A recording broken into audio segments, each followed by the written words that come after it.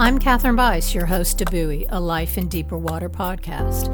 I live on the Outer Banks of North Carolina on what many call a 200-mile sandbar along the wildly native Atlantic coast.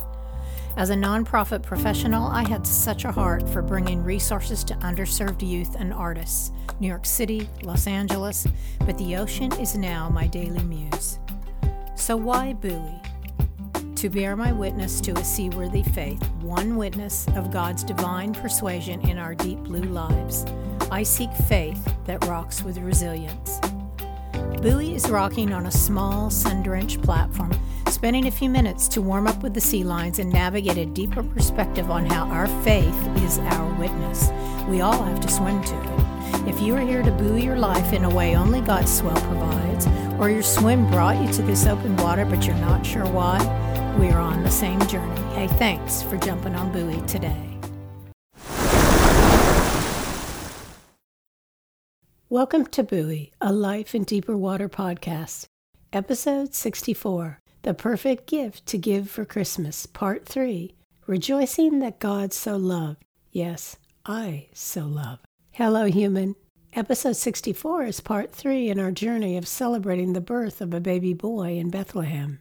A journey driven by this original question: how do I give to others in this season? How does my witness motivate me and you to love our way through this season with unmatched spiritual joy? Driven by the word of James that every good and perfect gift is from above, my affirmations about this season from Buoy Part 1, E62, it is about giving to others what has been given to me.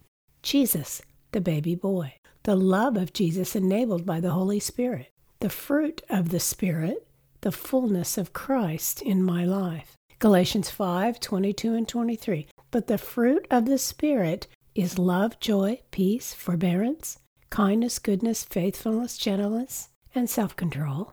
Against such things there is no law. When we abide in Jesus, we prepare to give others on our Christmas path the good and perfect gift from above.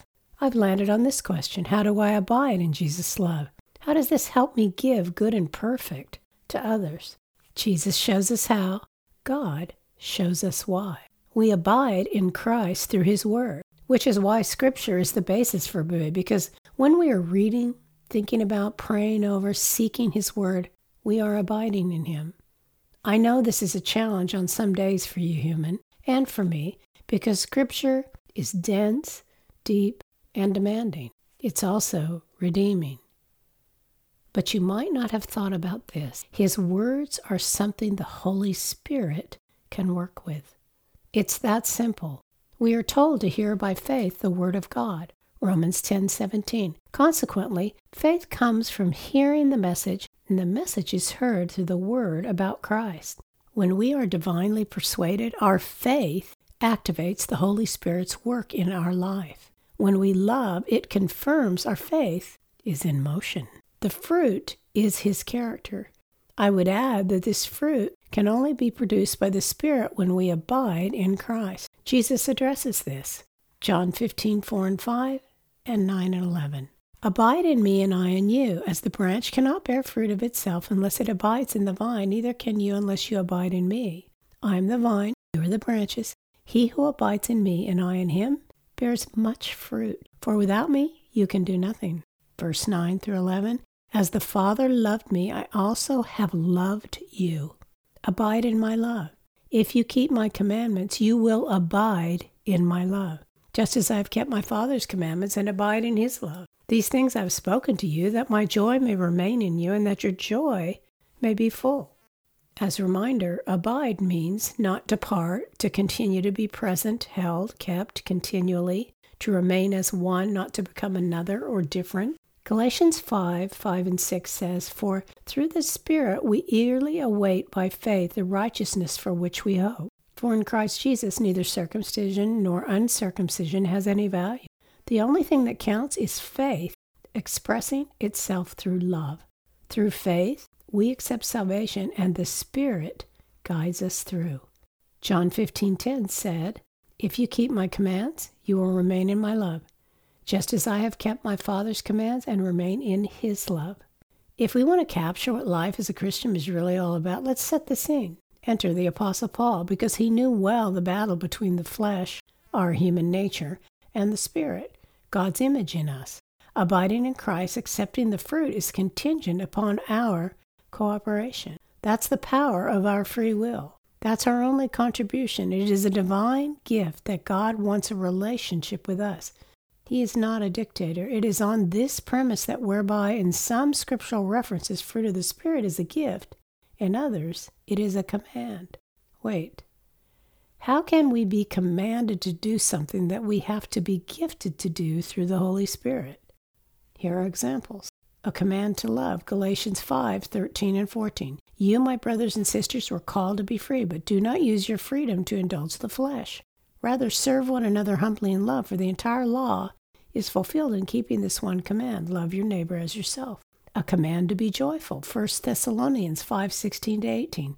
Rejoice always, pray continually, give thanks in all circumstances, for this is God's will for you in Christ Jesus. A command to pursue peace, 2 Timothy 2:22. Flee the evil desires of youth and pursue righteousness, faith, love, and peace, along with those who call on the Lord out of a pure heart. A command to forbear, Ephesians 4:2. Be completely humble and gentle, be patient, bearing with one another in love. A command to be gentle, 1 Timothy 6:11. But you, men of God, flee from all this and pursue righteousness, godliness, faith, love, endurance, and gentleness. A command to be good, Galatians 6:10. Therefore, as we have opportunity, let us do good to all people, especially to those who belong to the family of believers. A command to be faithful, 1 Corinthians 16:13. Be on your guard, stand firm in the faith, be courageous, be strong. A command to be meek, Titus 3:2. To slander no one, to be peaceable and considerate, and always to be gentle toward everyone. And a command to be self-controlled, 1 Corinthians 9:25 through 27. Everyone who competes in the games goes into strict training. They do it to get a crown that will not last, but we do it to get a crown that will last forever. Therefore, I do not run like someone running aimlessly. I do not fight like a boxer beating the air. No, I strike a blow to my body and make it my slave, so that after I have preached to others, I myself will not be disqualified for the prize. And consider this, 2 Peter 1:5 through 8. For this very reason, make every effort to add to your faith goodness, and to goodness knowledge, and to knowledge self-control, and to self-control perseverance, and to perseverance godliness, and to godliness mutual affection, and to mutual affection love. For if you possess these qualities in increasing measure, they will keep you from being ineffective and unproductive in your knowledge of our Lord Jesus Christ. So it seems we're not passive, but very active in the development of the fruit of the Spirit. Peter in 2 Peter 1:5 through 8 commands his readers to add to their faith some of the same characteristics that are called the fruit of the Spirit in Galatians 5. That a life with Jesus is about receiving all the gifts we receive when we accept Jesus into our lives. That we should hold on tightly to this. When he was resurrected, remember, he returned to his disciples to assure them that he had a gift to give them, the Holy Spirit, the divine gift. With this, we can abide in him. So what happens when we receive the Holy Spirit's direction and power to live like Jesus? 2 Corinthians 3:17 through 18. Now the Lord is the Spirit, and where the Spirit of the Lord is, there is freedom. And we all, who with unveiled faces contemplate the Lord's glory, are being transformed into his image with ever increasing glory, which comes from the Lord who is the Spirit. I do not have the power to pursue the fruit. I do not have the power to pursue righteousness, but I have the power, the will, what my mind tells my heart, to yield. Profit my will by pursuing his word. Profit my will by praying for his transforming grace. What will happen? The fruit will grow. Jesus pursued righteousness every moment of every day of his short earthly life in response to what his heavenly Father set out to do for me and you. John 3:16 is one of the Bible verses I memorized every year in vacation Bible school, all the way through elementary school. I hope I never forget it. I say it often, But as with anything memorized, you can fall into the familiar rhythm without celebrating the weight of it. For God so loved the world, he gave his only begotten Son, that whoever believeth in him will not perish, but have everlasting life. His only begotten Son, begotten as a little boy who weighed 7 pounds by the estimate of scholars, begotten as the Son who God knew in heaven before he was born on earth, begotten as a boy who God placed in Mary's womb to grow up and save the world at age 33. Jesus left his heavenly home with all its eternal comforts to be with us. If we accept him as God's only begotten Son, divinely conceived, and we repent, turn away from our sin nature, we can say this, that for God so loved the world, now I so love the world. If we accept baby Jesus into our world, our lives, and we believe and submit our free will to his sacrifice, then we are free to live with a rested case. Jesus died in our defense, the great defense. The sentence is paid. We are free to love unconditionally in the fullness of his character. So the spiritual debate about the fruit of the Spirit, whether a gift or a command, is resolved in how these attributes are unified into our Savior's character, always unconditional, always unlimited, and divinely defended by his sacrifice. In this season, seek beyond picking one fruit out of your basket to give others. Give to each the full measure of the love he has shown you. Give the fruit in its fullness. Be present in the fullness of his divine gift to you. Be grateful for how his character fills in the deficiencies you may feel in a relationship. The painful potholes that make conversations rough, jarring, unbalanced, and unpredictable, he will put the good and perfect gift in your heart to give the people on your Christmas path. Consider the shepherds.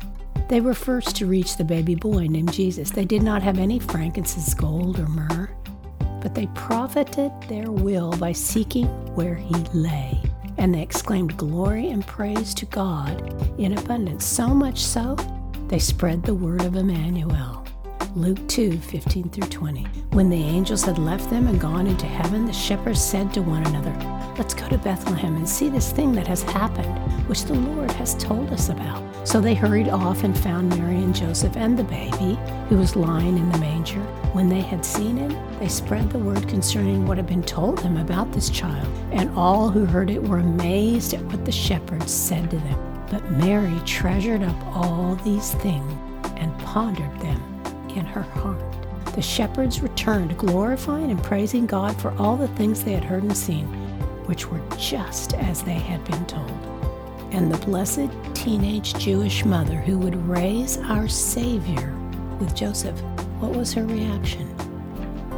Luke tells us she treasured and pondered them in her heart. Give the good and perfect gift from above, human, like the shepherds, because we so love. Gloria in excelsis Deo, for God so loved the world, Jesus is born. His grace, my gratitude. See you on the buoy. Thanks for listening today. I encourage you to speak up, human. If Buoy brings value to you, take a moment to share it with someone. Write a quick review so we reach more seekers. Comment, ask questions. You can find me at katherinebice.com and Buoy Catherine B on Instagram. Buoy is a Life in Deeper Water podcast.